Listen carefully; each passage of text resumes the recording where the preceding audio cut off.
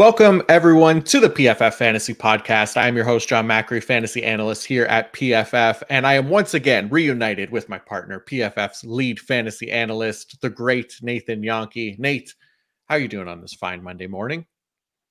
Good morning. I'm doing well. It's nice that we're a couple weeks into the season now. So now finally back into that routine a little bit more. I can start getting things done a little bit quicker and everything's running a little smoother. So glad to see that we had another fun day of football yesterday. That was Dolphins.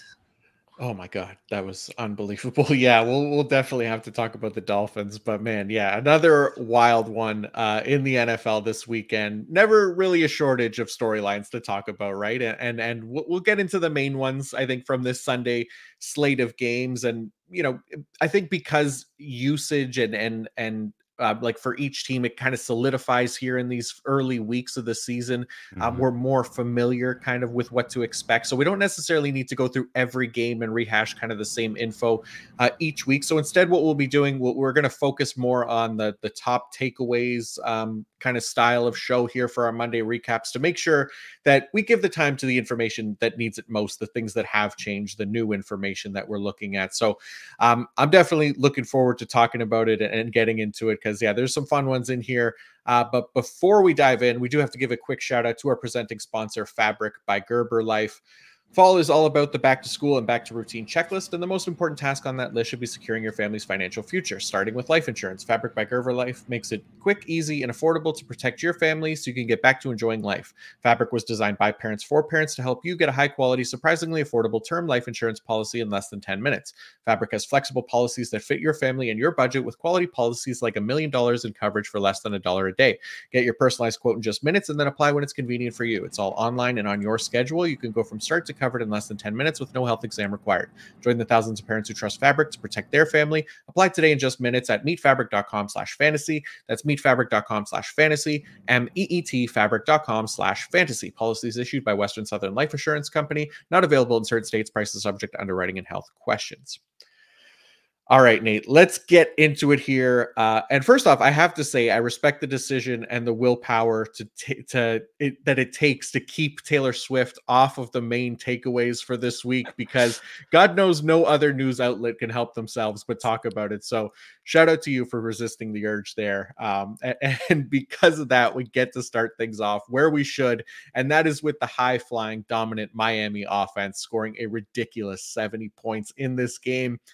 This was a massacre of the Broncos defense, even without Jalen Waddle and Miami's running backs combining for 8 total touchdowns on the day. So, Nate, let's start out with one of the absolute studs of week 3, Devin Achane, the rookie, made his impact felt this week in a big way. So, what led to him posting such massive numbers in this game? Yeah, something that I like that we're doing, just my top 10 takeaways, is we can dig a little bit deeper into some of this stuff. And it was great to see with Achane because going back these last 2 months or so, like we were high on him at the start of draft season. Then he suffered his injury. And that was after he was started the season fifth on the Dolphins running back depth chart. And then it really took a lot of injuries for Achane to start seeing playing time. So this was really surprising to me since Jeff Wilson is still on injured reserve. They got rid of Myles Gaskin at the start of the season, and then Salvon Ahmed suffered an injury last week. Achane was inactive week 1. He was active for week 2, but he did not see an offensive snap until Ahmed suffered his injury.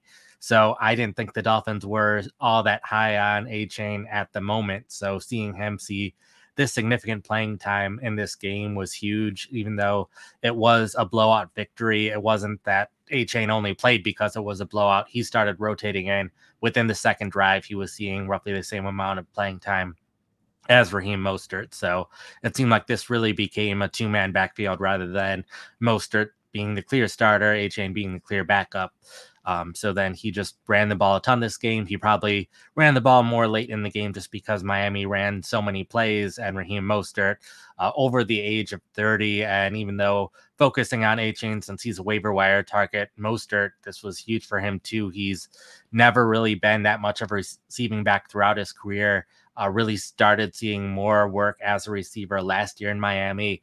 Has now posted 2 games only in his career with over 4 receptions. Both of them have occurred over the age of 30. So pretty remarkable for Mostert, who caught I believe it was 7 passes in this game. But A-Chain, I am concerned a little bit about what he can do long term, just because I feel like this will be a crowded backfield. Jeff Wilson will be able to come off of injured reserve after one more game, and then Ahmed should be healthy again. So we could see this be a 3-man or 4-man rotation at running back going forward, but I still think A-Chain has to be the player that at running back you're targeting off the waiver wire, just because if someone is capable of getting 4 touchdowns in a game, then you definitely want him on your roster.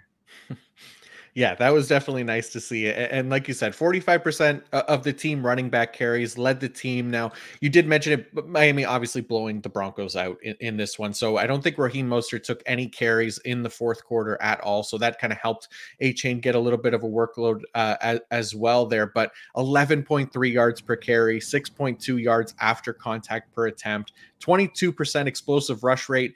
So you kind of have to give like some credit too here to the Miami run blocking as well. They generated 91 yards before contact for Devin A-Chain, who was averaging 5.1 yards before contact per attempt, and letting him kind of get up to that high end full speed and break through. I think that makes a huge difference for a player as fast as him, because the defense just doesn't have the time to close on him and contain him more when he's able to break away like that. So I think the main thing here is him just being that heavily involved, and we'll see what happens when Jeff Wilson and Salvin Ahmed kind of come back. But if they're going to blow teams out here, then they're absolutely game scripts where A-Chain could get enough reps to have fantasy relevance, right? And rip off a few of these big runs that lead to touchdowns or big plays. So excited to see what that usage is going forward. But I think as somebody that wasn't getting drafted later in the year because of the depth chart, the way it shook out, or later in the offseason, I should say, I think, somebody worth rostering at this point, just seeing what he can do there in Miami. So potential waiver wire ad there, right? Oh, yeah, exactly. Top running back waiver wire option this week. And I will note, if you're looking at the snap counts for this game for both running back or other positions, they did put in backups at the end of the game. So Chris Brooks, the third running back on the depth chart for this game, saw all his work late in the game. So not worried about Chris Brooks at all long term. And don't look at just percentage of offensive snaps for A-Chain, because you have to take into account the fact that they were blowing the Broncos out so much that they were putting in the backups at the bottom of the depth chart at the end of the game. Yeah, for sure. All right, well, let's head to Cleveland, where obviously we're without Nick Chubb, so everyone's kind of top waiver ad. Jerome Ford gets the spotlight here. The team also brought back Kareem Hunt this week. So, Nate, with Chubb out, what did the Browns backfield look like in week 3? It looked roughly what we expected. The start of the game was really rough for Ford, since the Browns had 5 different players get a carry before Ford saw his first carry, which was kind of bizarre, since they like to have runs with their wide receivers as well as their backup running backs. But Ford did score 2 touchdowns in this game, so anyone who did trust him despite the tough matchup were rewarded for this game. But the usage was about what you would expect. He saw the majority of the early down work, majority of the third down work, a lot of the short yardage and goal line work as well. So I think as a Ford fantasy manager, you should be pretty happy about what happened in this game and what can happen going forward.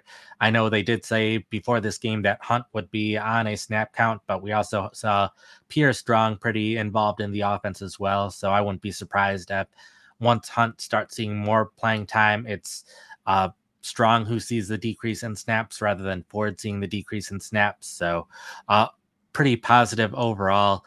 I also would note that looking at the schedule going forward, they do have a couple of tough matchups in the upcoming weeks, but then the schedule gets a little bit easier later on. So there is a chance that Ford could have a pretty bad game in the next week or two, and that's probably going to be a good time to buy low on him.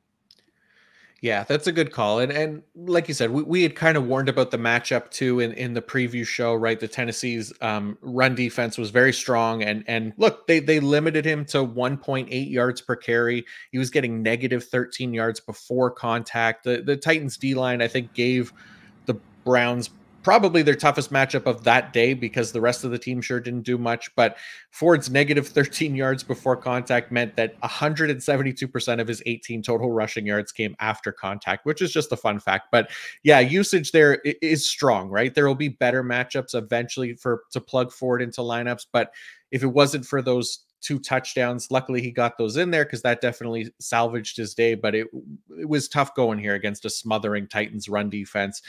It was nice to see 59%, route participation for Jerome Ford, which is far and away the lead for the Cleveland running backs. Obviously, nice to see there, but yeah, you do wonder if Kareem Hunt kind of gets worked in a little bit more as the weeks go on here in that kind of role. So, yeah, I did like the usage at least for Jerome Ford in this game, even if it wasn't the most efficient game.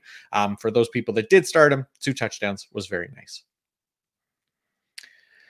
All right, and let's go on to another backfield here with another injured running back. David Montgomery was inactive for this game. We had talked about this a fair bit last week, how we were potentially concerned that the Lions' offensive scheme wouldn't necessarily allow Jahmyr Gibbs to see like a significantly different workload, and that Craig Reynolds could potentially still factor in heavily. But not so fast. It did come out shortly before the game that Gibbs would see a significant workload increase. So, Nate, was it true? How did the Lions' backfield shake out with no David Montgomery in the lineup? He definitely did see that increase in usage, that career highs and carries with 17, rushing yards with 80. I find it a little bizarre how they've been using Gibbs so far this season. In the first week, going back that far, Gibbs was used more as a rusher than as a receiver, where I expected, if anything, his role would be more as a receiving back. Then week 2, we finally saw him get used a lot more as a receiver. He saw plenty of targets. David Montgomery was the early down back, Gibbs the late down back, and things were kind of what we expected them to be. And then once Craig Reynolds entered the conversation, Reynolds was playing more on early downs in week 2. Then we saw things kind of flip again this week, and Gibbs was more used on the early downs, and it was Reynolds that was used in the 2-minute drill half the time on third downs. So it was more Gibbs, the early down back, and Reynolds, the passing down back, even though I kind of expected it to be the opposite of that. So Gibbs is able to produce fantasy production either way. He can get it on the ground or as a receiver. Ideally for fantasy managers, he's able to be the primary back on both early downs and third downs, and then he could start potentially being a top 10 fantasy running back going forward. But I'll be curious to see how this backfield continues to evolve and how they continue to use Gibbs. And maybe it'll be a matchup based thing on how they're using him, or maybe they're just want to have him do different things each week, but don't not put too much on his plate. We'll also note Zonovan Knight was caught up, added to the roster earlier in the week. He did see a little bit of playing time as well, primarily on early downs. So a little surprising they had a third back involved as well. And maybe if Knight's playing well, he'll overtake Reynolds on the depth chart, since we did see Reynolds, while he's been on the roster for a couple years, there were times where he fell to fourth on the depth chart and then back to third. So there's at least a chance Knight could work his way up. So I did view Reynolds as a waiver wire target a week ago. I'm a lot less high on that at the moment, even though with how Detroit's changed their running backs, that could obviously change again. But Gibbs, happy to keep him in my starting lineups going forward. And Reynolds, if you did pick him up on my advice last week, I'm sorry, and you can probably cut him this week. Fair. Yeah. I mean, it was something that was more of a tendency of the Lions that we kind of leaned into and expected, but it was nice to see that they leaned into Jahmyr Gibbs a little bit more this week. 60% of the total offensive snaps, like you said, he hadn't cracked 50% of the team snaps in the previous 2 weeks, 71% of the team running get back carries, 50% route participation. Only saw the one target in the passing games, but not too concerned about that considering like his overall usage. He did handle the goal line work as well, which I think is significant for a player like that. And I know Goff took one in himself, a rushing touchdown near the goal line on an option where Gibbs was in there, which led to the touchdown. So there will be opportunity there for Gibbs. This is a decent offense here in Detroit, and as long as he's kind of getting that usage, and as long as David Montgomery continues to be inactive, I think this is definitely a positive note and progress for Jahmyr Gibbs here in week 3. All right, more running back takeaways here. Last week, Breece Hall only got 4 carries, and he made sure to comment on that after the game. So we had hoped for a potential squeaky wheel game for Breece Hall here in week 3, especially considering the ineffectiveness of Dalvin Cook so far. So, Nate, did we get that Breece Hall usage that we had hoped for this week?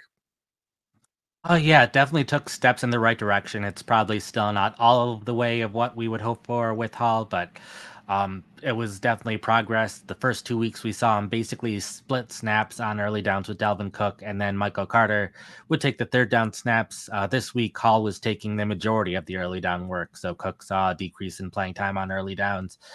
We knew he would get more carries in this game just because the Jets ran a ridiculously low amount of plays last week. So even if how the Jets use their running backs didn't change this week, they would just play more snaps and he would get more carries that way. But he both got more carries because of the more snaps and because they were using him more. So he had 12 carries in this game. It only led to 18 yards. He had negative zero point 0.3 yards before contact per carry. So decent amount of that had to do with the offensive line. Along with seeing more early down work, he also saw a couple of snaps on third down as well, which is a role that he eventually got to last season where he was playing a lot on third downs.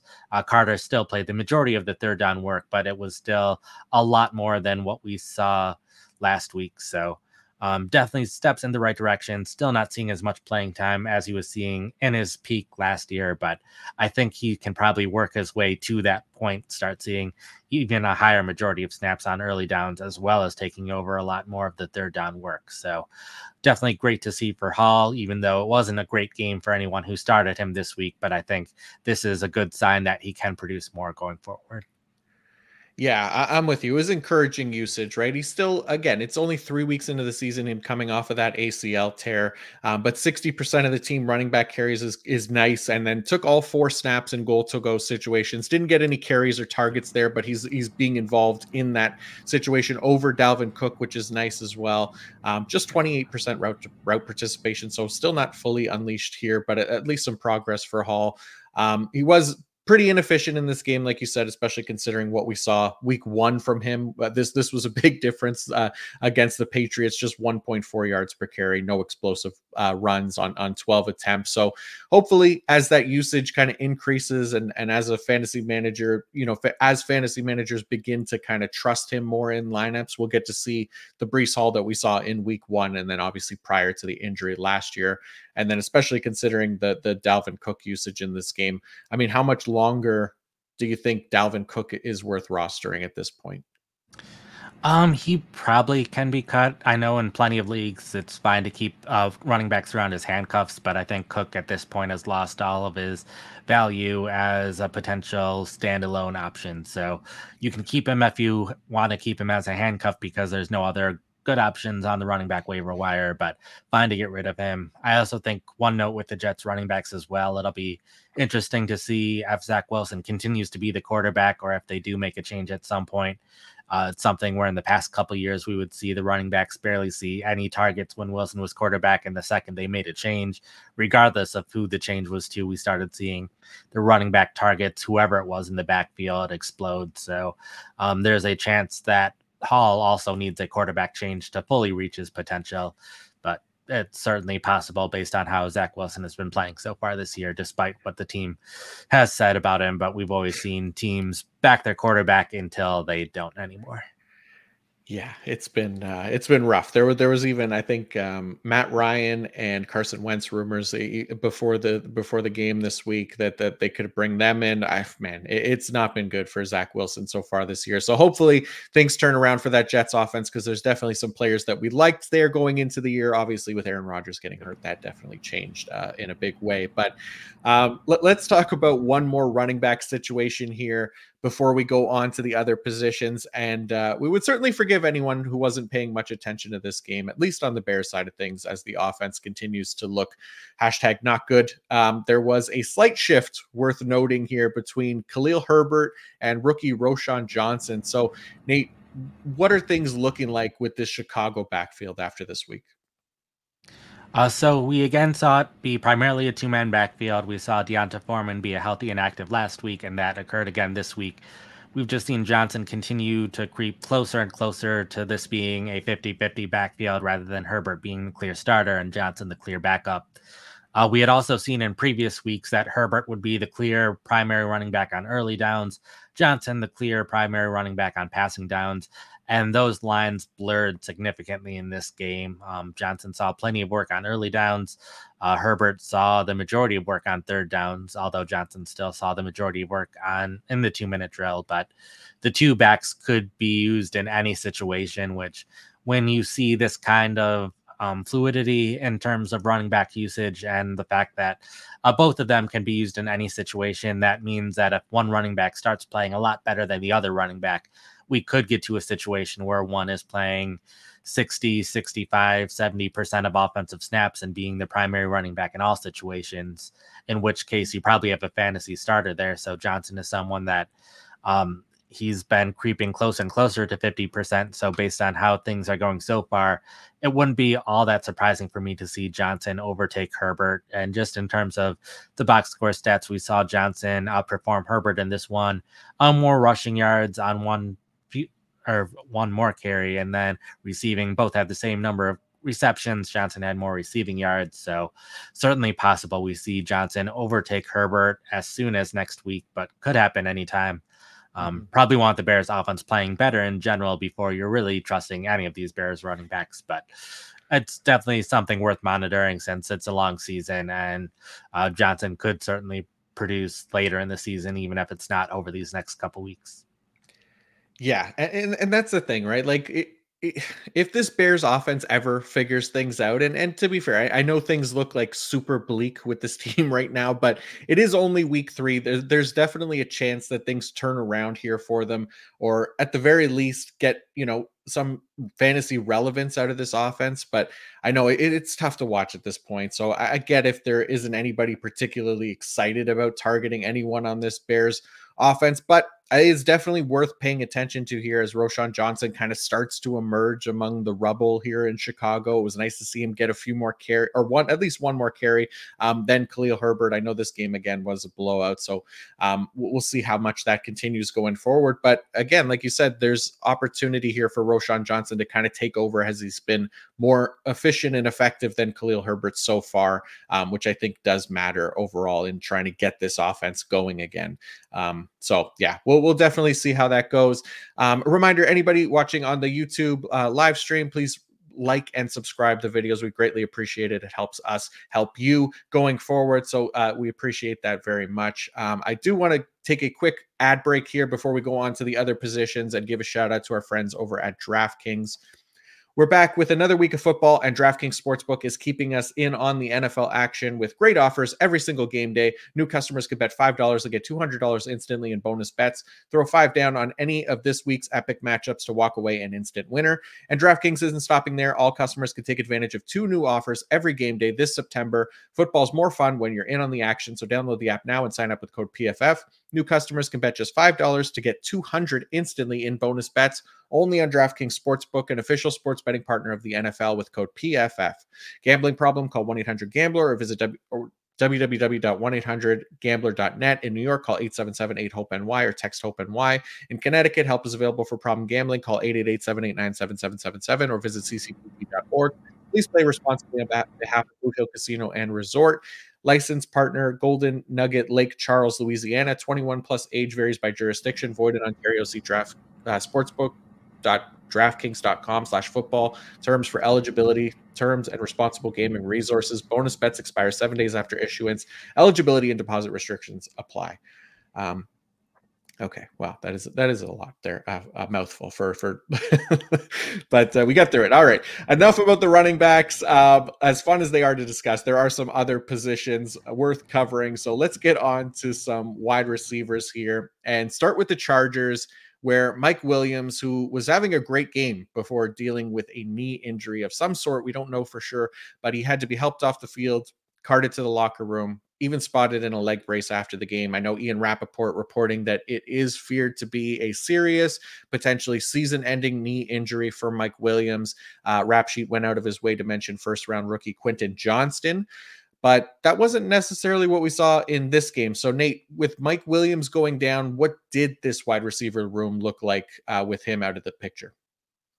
Sure. So we started the game, of course, with Keenan Allen and Mike Williams as the main wide receivers, with Joshua Palmer taking most of the snaps in 11 personnel.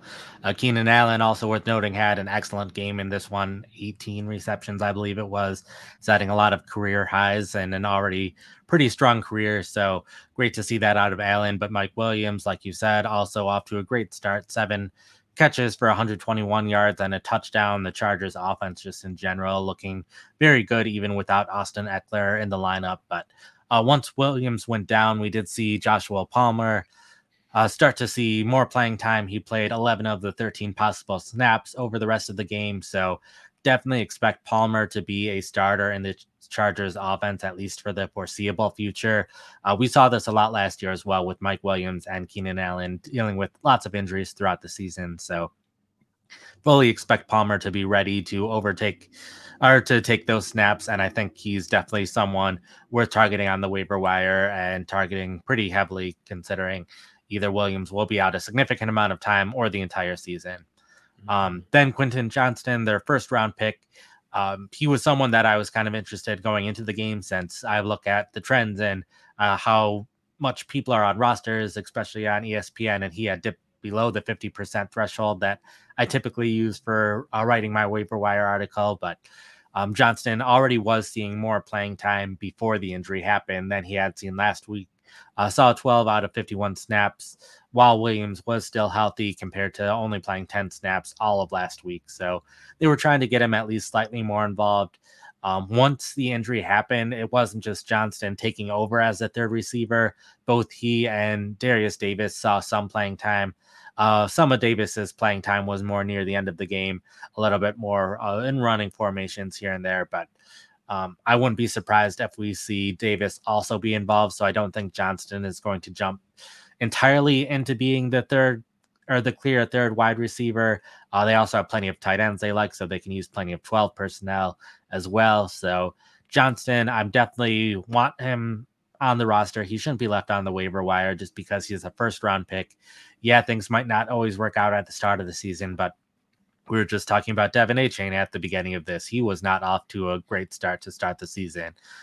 If you look at the first 3 rounds of running backs or so, you could argue that he was off to the worst start of his career so far. Now he's jumped significantly. So Johnston is fully capable of making that at some point over the course of the season. And now he's going to be getting at least a little bit more playing time. So he should have more opportunities to remind us all why he was a first round pick. So definitely prioritizing Palmer the most, because we know he's going to be the starter, and we know that he was able to perform at times last year as a starter, and the offense is playing so well this year. But Johnson is also someone who should be on rosters for his potential.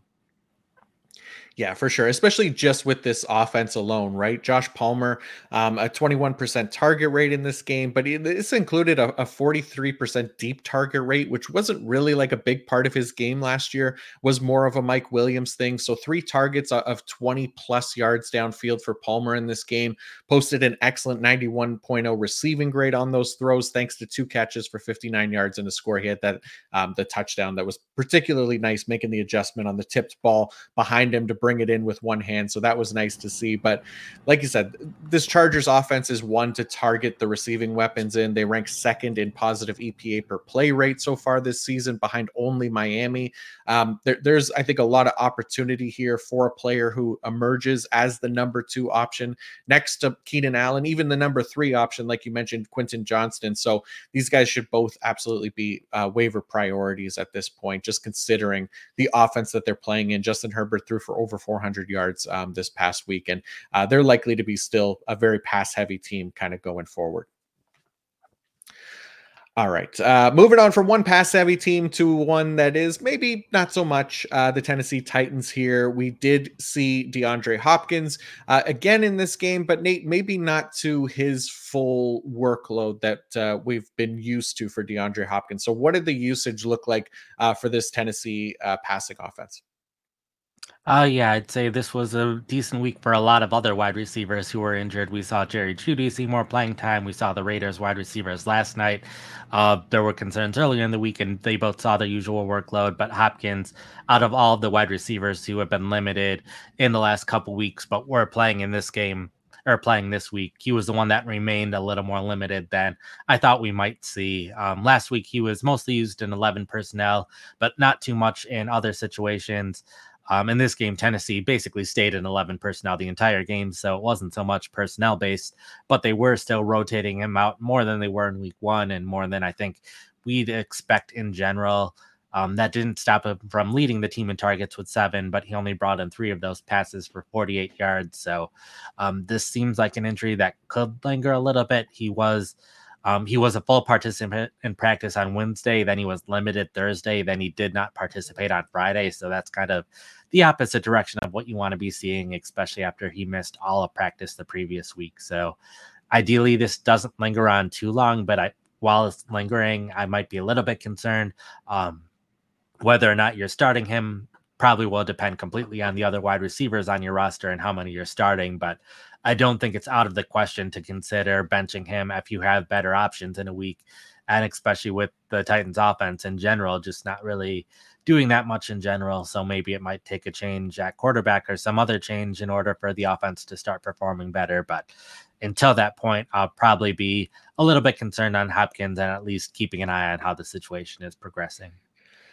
Yeah, no, I'm with you. I mean, the other thing too, I thought that was interesting. Hopkins only played 2 snaps in the entire fourth quarter as well, or 2 receiving snaps, I think it was. But the Titans were getting dusted. Even by that point, it was pretty clear they weren't going to be in this game. Hopkins still decent target rate, 24% when he was on the field. Interestingly, Treylon Burks even surpassed that with a 26.1% target rate. So 6 targets on the day for him, but only hauled in 1 catch for 5 yards. And he did have 2 drops in there as well. So not great for Burks, but at least a positive to see they're utilizing him in the passing game.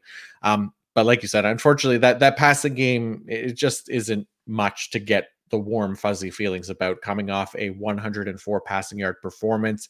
Gives them now 2 games below 200 passing yards, while last week, it was fine, even under 250 passing yards last week. So feels like a kind of a realistic ceiling for them at this point was what we saw last week. Tennessee's offense is also generating the lowest positive EPA per play rate in the league right now at 32.9% through 3 games. Interestingly, the Bengals are only a few percentage points behind them, or ahead of them, I should say, in 31st. So we'll see if they can maybe bounce back this week. But bottom line, Titans offense has been arguably the most inefficient in the league to this point. So I'm sure they'll have better games. And this Browns defense definitely continues to be legit, smothering their opponents. So we'll see if things get better. But man, not a whole lot to love there with this Titans offense, even at the moment. With Derrick Henry, couldn't get anything going against the Browns, just 20 rushing yards for 1.8 per carry. We did talk about this in the preview pod, but continuing to avoid matchups against the Browns defense, if we can afford to on a weekly basis. They get the Ravens next week, so that should be interesting. But yeah, this Tennessee offense, I think it might be more of a matchup based thing kind of going forward, like you said, depending on who the other options are on your roster. But all right, let's keep it going here and come back to this, or go to this. Yeah, come back to this Jets Patriots game, focusing on New England this time, who were another team facing a very good defense, which didn't allow much fantasy production from the Patriots offense. So Nate, who is it on New England that you want to focus on here? I want to focus on Juju Smith-Schuster, someone who saw a surprisingly low amount of snaps the first 2 weeks of the season. First week, he was just over 50%, not playing all that much in 11 personnel, so that was pretty concerning. It started to bounce back a little back in week 2, but that was largely because Demario Douglas was splitting time with Smith-Schuster in the first quarter. Then he fumbled the ball and then never got another offensive snap over the course of the rest of the game. This week we saw Smith-Schuster lead the wide receiver room in snaps. So just looking at that, it looked interesting. But the more I dug in, the more I thought this was not something that's going to be sustainable going forward. New England ran 18 snaps out of 13 personnel, so 1 wide receiver, 3 tight ends on the field. And Smith-Schuster was that solo tight end 16 of those 18 plays, which is why he was receiving so many more snaps than some of the other wide receivers. But 13 personnel is not something I expect the Patriots to be using a ton going forward. They only used it 6 times over the first 2 games, did not use it at all last season. So I think this was largely just the Jets have 2 great cornerbacks. What's a way to try taking advantage of the Jets' weaknesses on defense, give them something that they haven't seen on tape from the Patriots offense, something that they probably weren't preparing for. So this, in my opinion, is probably just a one-time thing of Smith-Schuster seeing so many more snaps than everyone else. When you go back to just looking at the 11 personnel snaps, Demario Douglas still ran more routes out of 11 personnel than Smith-Schuster did. So I expect Smith-Schuster snaps to drop back down after this game. He was only targeted 3 times, caught 1 pass for 5 yards. So that also isn't encouraging. So I am fine cutting Smith-Schuster off my roster if I have him anywhere. I don't believe I do anymore at this point, but I, at this point, not expecting a rebound from him. He could still have some good games here and there, but not seeing enough playing time. And if anything, I would expect players like Demario Douglas to start seeing more playing time as the season progresses. Yeah, I would hope so. I mean, it's just not encouraging numbers for Smith-Schuster even after this week. 60% route participation on an average offense, 17% target rate. He's averaging below 30 receiving yards per game. There's just no real reason to be excited about him at this point. Hunter Henry, Demario Douglas getting a higher percentage of their snaps in the slot, more so than Juju as well, which was thought to potentially be his role in this offense coming into the year as their primary slot, but that hasn't really been the case so far. Devontae Parker, Kendrick Bourne, still better fantasy options there. I would have no problem dropping Juju Smith-Schuster this week if anyone is still holding out hope or holding him on their rosters there, like you said. All right, let's move on to the tight ends and the surprise of the weekend, in my opinion, the Arizona Cardinals, who defeated the Dallas Cowboys 28-16. I had the game on in the background at a family event yesterday, so I saw a fair bit of it, but I feel like I need to rewatch this one because I came away with no clue how this happened. I know Dak threw the terrible interception in the end zone near the end of the game, but how they got to this point where Josh Dobbs, who has now, 2 weeks in a row of competent quarterback play that's giving this team a chance to win games, just kind of leaning into those high percentage, low ADOT throws, which you'd have to figure means that Zach Ertz would continue to be leaned on quite a bit for this passing offense. Right, Nate? That was not the case in this one. We saw Ertz see his playing time decline a bit. They started rotating him out a lot more than they were the previous week, and this has been kind of a 2-week thing for him. He started the season as the primary tight end in week 1, took all 24 snaps out of 11 personnel. That dropped to 12 snaps out of 11 personnel a week ago, and then 11 snaps this week. A lot of his decrease, in particular this week, also came in 12 personnel. He had been taking the majority of snaps in 12 personnel before. Now he's playing below 50% of snaps in 12 personnel. Part of this, I believe, is Trey McBride is also playing well. He's averaging 1.78 yards per route run. He is grading well in his limited snaps and opportunities, where Ertz only has 1.17 yards per route run, which is a pretty remarkable difference considering Ertz has had a huge targets per route so far this season. So Ertz probably someone that's okay putting back on the waiver wire, especially if you have a decent other option at tight end. Tight end's been a very interesting position so far this year. A lot of the guys that we expected to do well, maybe not putting up as great of numbers as we expected, but still relatively playing better than most other tight ends. And then a lot of the guys that we were saying to avoid, a bunch of the players that are near the bottom in yards per route run among tight ends this year, the Dalton Schultzes, Pat Freiermuth, David Njoku, all 3 tight ends near the bottom in that stat so far this season. And then we have the rookies that we were hoping would do well, and especially Sam Laporta is doing well. But or it's someone I'm probably fine cutting. And the only thing is there's not really that many great new options at tight end on the waiver wire this week compared to the last few weeks. Yeah, that's probably the reason that I'm holding Ertz the most is it where in leagues that you're already rostering him and have needed to use him, it's probably deep enough that you might want to hold him for another week because there aren't, like you said, a lot of new options on the waiver wire. But also, I feel like I don't know that maybe there's room for Ertz still to kind of get involved in the offense here, just because of how this offense has been operating here early on. Like I mentioned, that with more easy throws for the quarterback, that should typically be a positive for the tight end. But like you said, he'll need to be on the field to benefit from that. So if we don't see those snaps kind of come back up, then that's where he becomes more droppable for me. But I think I'm probably still holding in some of those deeper leagues. If we do see a Trey McBride takeover, then there's at least reason to kind of swap them there. But 65% or 64% route participation in this offense for Ertz. Not a positive number, but still ahead of McBride at 36% right now. So just one to kind of monitor going forward if we do see that takeover, like you said, as McBride has been a bit more efficient and effective with his opportunities. Yeah, I'd like to see at least 68 or 70 or Mhm. somewhere in that range route participation. So, Yeah, but like you said, it completely depends on the league. And since a lot of people were picking up Ertz, so they probably drafted a tight end, and it just depends on if they're happy with the tight end they drafted or not. for sure. All right, one more tight end to talk about here, and it is a name that I don't think many listeners have heard before, but he is playing on arguably the best offense in the NFL right now. So, Nate, tell us about Miami Dolphins tight end Julian Hill. Yes, Julian Hill, undrafted rookie out of Campbell University. Plenty of times when I'm tweeting out about, hey, you should probably be picking up this guy on the waiver wire, I get plenty of replies about how this player is not available in your league or in their league and making fun of people who only play in 10 team leagues and that kind of stuff. It's perfectly fine to play in 10 team leagues, by the way, that let people enjoy themselves playing fantasy football. But I did want to include someone who is available in 100% of ESPN leagues. Hill was inactive these past 2 weeks due to an ankle injury.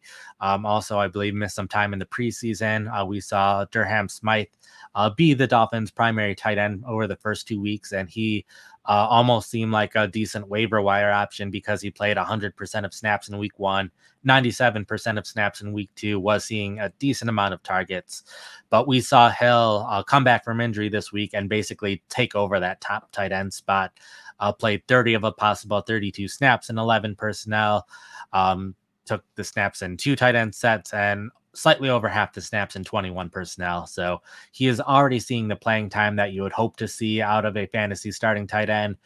The only thing is he was only targeted once and didn't catch that target. So I'm suggesting adding someone who has never caught a pass in an NFL game before, but especially in deeper leagues, though, like he's in a Dolphins offense that we just saw put up 70 points. The defenses are completely focused on everyone else in the offense. So there should be games this season where Hill is probably going to be underlooked and seeing a decent number of targets. And if the Dolphins are trusting him enough to put him as the clear starting tight end in his first NFL game when they could just have easily eased him into action. Durham Smythe was still on the roster and playing so much those past 2 weeks that they could have easily had Smythe just see a slight decrease in snaps and ease Hill in, but they were happy to put Hill in for the entire game. So they trust Hill at this point. So I'm willing to at least take a chance, especially there's one league I'm in, 14 team dynasty league, where we have a good like 45 people on the roster and Hill is available. So I finally get to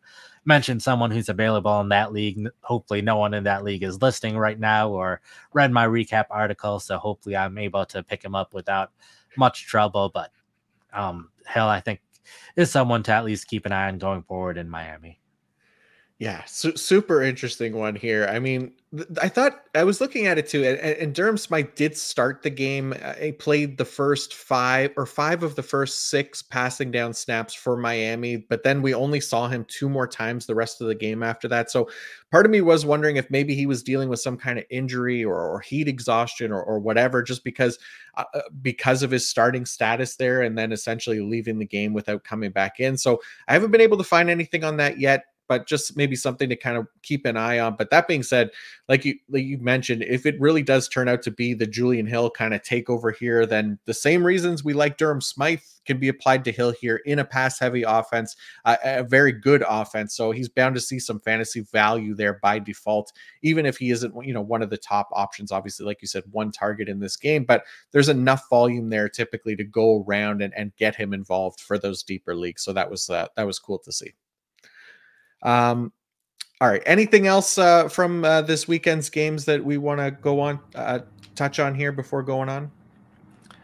No, I'll just mention that the past 2 weeks we went over every game, and if you do want that Mhm. analysis for every game, I do have my recap that went up immediately during the game. So writing about the early games during the late game window, writing about the late game window, right before Sunday Night Football and during Sunday Night Football. So that'll be available every week and after these Monday Night Football games as well. So if you want that same level of detail that you got the first 2 weeks on the podcast, you can find that in my immediate fantasy football takeaways article. Beautiful. Yeah, definitely check that out on pff.com. We did get a trade question come in from the YouTube crowd here. Nathan Marchand asks, I got offered Pacheco and Pittman for Kamara and Dobbs. So Romeo Dobbs. My receivers are AJ Brown, Jalen Waddle, Tyler Lockett, Christian Watson, Tank Dell, and Gabe Davis. Running backs are Christian McCaffrey, Alexander Madison, Alvin Kamara, and Kenneth Gainwell. Should I accept? I'm going to go with probably not. I think the strength of this roster definitely is that wide receiver, having Brown, Waddle, Lockett, having Tank Dell as that sleeper, and hopefully Watson is able to get healthy at some point where the running backs, obviously McCaffrey is strong, but after that, we don't know exactly what will happen with Madison's usage once Cam Akers gets involved. Kenneth Gainwell, who knows what will happen. We'll see tonight with him and DeAndre Swift. So Kamara, especially in the Saints backfield with Jamal Williams and landing on injured reserve. We saw Kendre Miller get involved yesterday, but it was only roughly half of the offensive snaps. So I think now that Kamara's suspension is going to be over, I'm probably more optimistic about Kamara now than I was throughout most of the offseason with the things that the other Saints running backs have been dealing with. So I'd probably rather have Kamara on the roster than Pacheco. I think Pacheco will just continue having the same role that he had last year and has had so far this season, the primary runner for Kansas City, but will not get the passing down work, will not get some of the short yardage work, especially because Kansas City loves to pass the ball when they're close to the goal line where a lot of other teams will run in those situations. So Pacheco will continue to be a borderline fantasy starter where I think Kamara has much more upside. So would rather have Kamara than Pacheco, and I don't think the wide receivers here matter all that much because you're probably not going to be starting either Pittman or Dobbs too much when you have all of those other wide receivers on your roster. Beautiful. Awesome stuff there. Hope that helps, Nathan. And don't forget to like and subscribe to the YouTube channel as well. Again, that helps us help you going forward. But that's going to do it for another weekly recap with not as much changing now week to week. We could probably stick to this top takeaway style of doing things. So hope you all found that helpful. And like Nate said, you can always find the full recaps from every game on pff.com. So thank you all for listening. Nate, thank you to you as well for pulling all this data all Sunday long to get it out there for the good people. Before you go, please remind everyone what they can find on pff.com this week. Sure. So you have the recap article we mentioned. We have the top 10 article that we just went through. So you don't need to read that now that you've listened to it, but also have the waiver wire article. It's been going up Monday mornings around 1:30 a.m. or so. Hopefully we'll start getting that out a little bit earlier once we start having some more bye weeks. So the recap articles aren't taking quite as long to write, but hopefully we'll get those waiver articles out sooner. Tomorrow will be the usual 5 to add, 5 to drop, 5 to buy low, 5 to sell high. We'll also have my rest of season rankings out tomorrow. Tonight we have the 2 Monday Night Football games again for another week. So we'll have the Monday night recap covering both of those games out tonight while those games are concluding. And then we'll also have the usual week 4 rankings on Wednesday and start sit on Thursday. Perfect. Awesome. Again, thank you all for listening. A big thank you again to the PFF data collection team who was able to accurately chart these games and get this information out there at an unreal pace as well, which is why they are the best team in the multiverse. A massive thank you again to all of you guys for listening as well. Nate and I will be back tomorrow talking waiver wire targets. So I hope you'll all join us for that. And until then, peace out.